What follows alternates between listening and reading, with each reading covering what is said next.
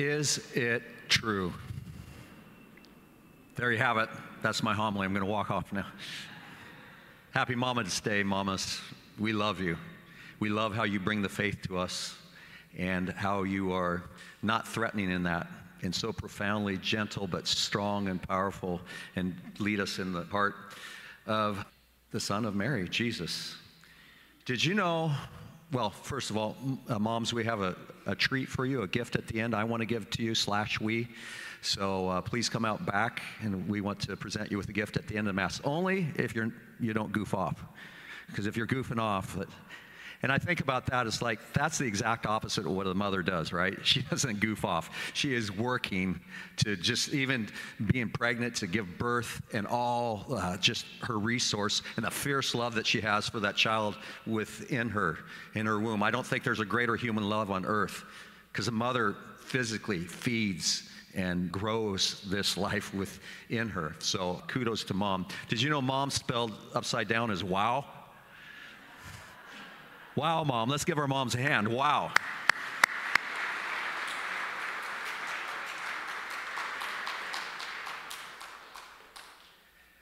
I was praying this last week about my own mom, and I was missing her. When you lose a mom as a priest, you kind of lose a lot of your family. And you know she's my hero. You know how much she poured out, 8 boys, given her life. And I was just really touched in prayer, and 3 adjectives that the Holy Spirit gave me real quickly were constancy, closeness, tenderness. And then I was just praying, and this sentence came to me. Mom, I'll be home for dinner. That means that life is really short, and there's a dinner, a celebration at the eternal banquet that she's waiting for me for. And I want to be obedient to that revelation, that love. Is it true? Is God loves us like that, like my mother poured out, and it's just an itty bitty of what his love is for us all. So I juxtapose that against a girl who came up to me after a Steubenville youth conference. I spoke at many of those around the country in San Diego for years. And she came up to me a year after she'd been there a year previous, and she pulled up her sleeve, showed me her wrists,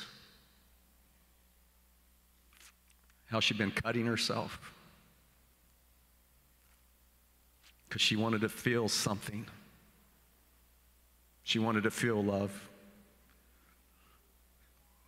And I just think about that for our youth and our not so youth. They don't know. They don't know it's true. And she goes, Father John, I'm finally starting to believe I'm loved, and it's helping. As she showed me the scars on her wrist. Now, if you think anything's more important than knowing that, it's not. And that's why we're here. And that's what the cross is all about. Is it true? The heart of our faith is a deep truth that we are unconditionally loved by God. John 14:21. Whoever loves me will be loved by my Father, and I will love him and reveal myself to him. To pray for that revelation of Jesus to us all. But wait, do you really mean the God of all, the God of everything, loves this precocious, intense, energetic, vulnerable little boy in in Sublimity, Oregon? How could he ever see me there? Let me ask you a question that I've been thinking about a lot. True or false? Do you believe that a majority of the 8+ billion people on earth know that they are loved by God? True or false? A majority. That means anything over 50%. What do you think? I think that's very false. So many people sit in the pews at church each week, maybe don't know. And that's what we're praying for this day, that revelation. I mean, Christianity is only a third of the 8 billion people. The other 2/3 of religions, they don't believe in a God who loves and forgives and has died for us on the cross and become one of us. Can you imagine how foreign that thought would be? How far away that reality would be from them? Here's a beautiful quote from our Pope, Pope Francis, that just came across. We are in the midst of a love story. And if we don't understand that, we've understand nothing of what the church is. If we don't understand that we're in the midst of a love story, we don't get an ounce of church, because that's all it is. His love poured out as blood on the cross. And we say yes or no to it each and every waking moment of our lives. And this is the decision that's before us always, my friends. We're in the midst of this love-soaked story that is called life on our journey. And sometimes we can feel like it's a billion miles away. And Jesus wants it right in the center of our heart, because he says, I will reveal myself to you if you love me. If you put everything else above me, money, soccer, travel, even your spouse, because I am your first love. And that's the way it works. And when you love me first, everything else will fall into place. Why? Why is it so difficult to believe that it's true? There's many reasons, but rarely, if ever, we experience unconditional love in this depraved world. Mostly we experience love with conditions, even those closest to us. Our parents love us better when we don't mess up. Our teachers love us better when we behave and perform well. Churches love us better when we don't sin and fall off the track. Friends love us better when we are successful and not needy. The world loves us when we are more attractive, when we put up on our makeup and our nice clothes and we impress. Spouses love us better when we don't disappoint them. Mostly in this world, we have to measure up in some way to be loved. And we know that that is not God's economy. That is not God's way of relating to us. Moreover, we've been wounded. Think of a wound growing up. I can think of many. Something, maybe a parent or a coach or a teacher or someone, a friend, something they said or did. Think of that. Maybe we've been traumatized or maybe abandoned, and it cuts deep, and it keeps rearing its ugly, condemning head, accusing. But we say in our gut, this isn't right. This is not the way it's supposed to be. This is not matching up with what I know in the deep recesses of my soul, that I'm made in God's image and likeness. I am special. I'm beautiful. I am lovable.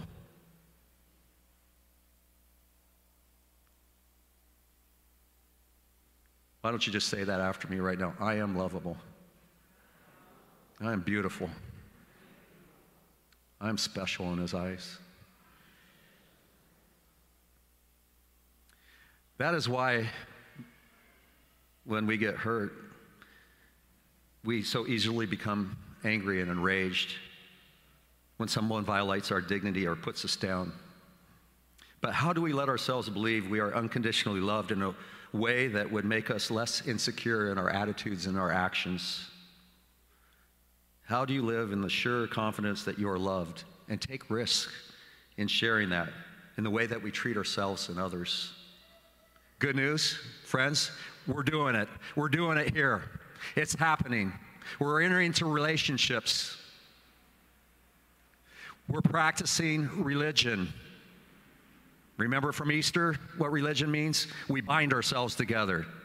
We go arm in arm, and we don't let anybody fall off of sunset cliffs. Amen? We bind ourselves to each other. We don't let anybody get away. No one's going to be lost. We practice.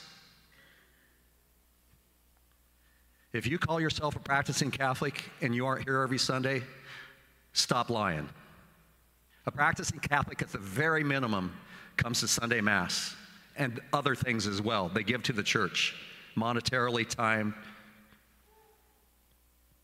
So just do a favor for all of us in the world and don't lie. If you're going to be a practicing Catholic, you're here. And it's not a penalty. It's an invitation to revelation. It's an invitation to the God of the universe who knows you and knows your name and says, I want you here because you belong to me. You don't belong to the world. You belong to me. And I call you by name. We bind together because we want to keep our nose to the fire of divine love in the Eucharist, in the sacraments. We become reconciled. Do you know what reconciliation means? You know me. I love etymology. It means eyelash to eyelash. Do you know why I like it here? Because I know so many of your stories. Not that I got dirt on you, but that I experienced the mercy of God coming in to our woundedness.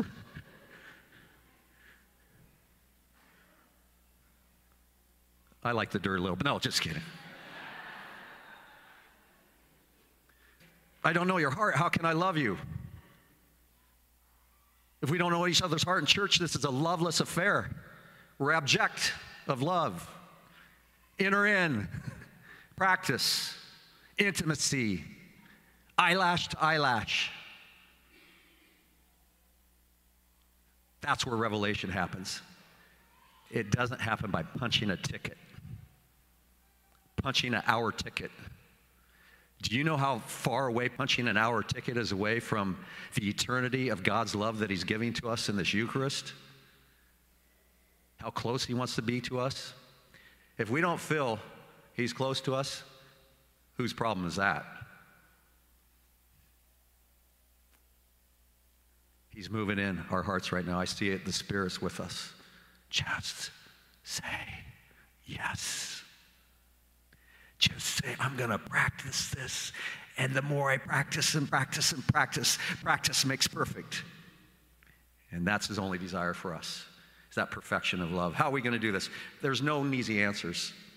For the wounded soul, like a wounded body, there are no magic wands that you're going to give quick, easy healings for. It takes a lifetime. Biblically, however, there's an image that, while confusing on the surface, addresses this. When God gives Joshua in the Old Testament instructions on how to move into the promised land, he tells them once there, he must, quote unquote, kill everything there. All the men, the women, the children, and the animals. Wow, are you serious? How would God command that? Taken literally, this text is horrible and speaks about everything that God is not. Yet this is not a literal text, but archetypal one. It's an image. It's a metaphor.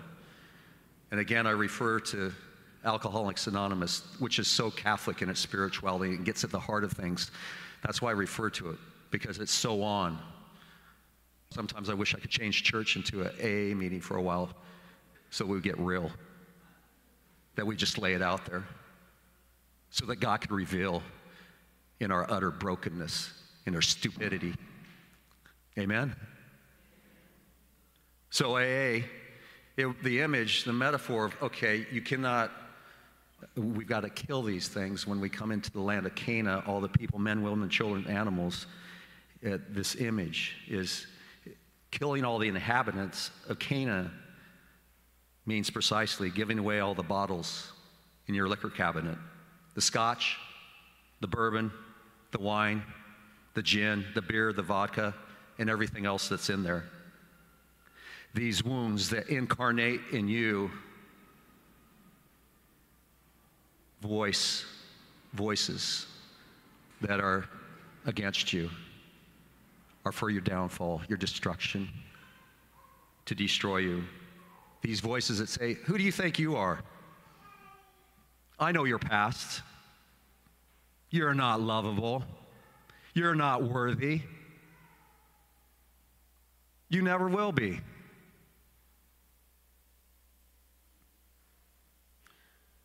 You can't take the promised land and still keep a few quote-unquote Canaanites on the side, or you will lose the promised land. Friends, what we're about is gaining the promised land. We're about binding ourselves to each other to fight against the world that wants to keep us forever from the promised land. This is the battle. If you don't know you're in the battle, you're losing it. Get in church. Practice. Bind. Arm in arm. Eyelash to eyelash. Jesus wants to reveal more than you would ever want him to reveal. But he'll never go until you truly invite. Don't be on the outside looking in. That's cold and deadly. To actually believe that we are unconditionally loved, we have to kill a few of the Canaanites. What is that for you? And as we do that, as we bind, as we go eyelash to eyelash, as we practice, as we're here, because it's number one, because there's nothing more important than love. And in the end, there is nothing other than love or no love. We do this. And once we do that, and as we're doing that, and we are doing it, and you're doing a great job, but God just has much more for us, then you'll know. And I'll know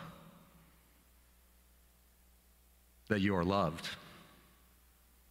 And that will be the one and the only heartbeat of our community. Amen? So be it.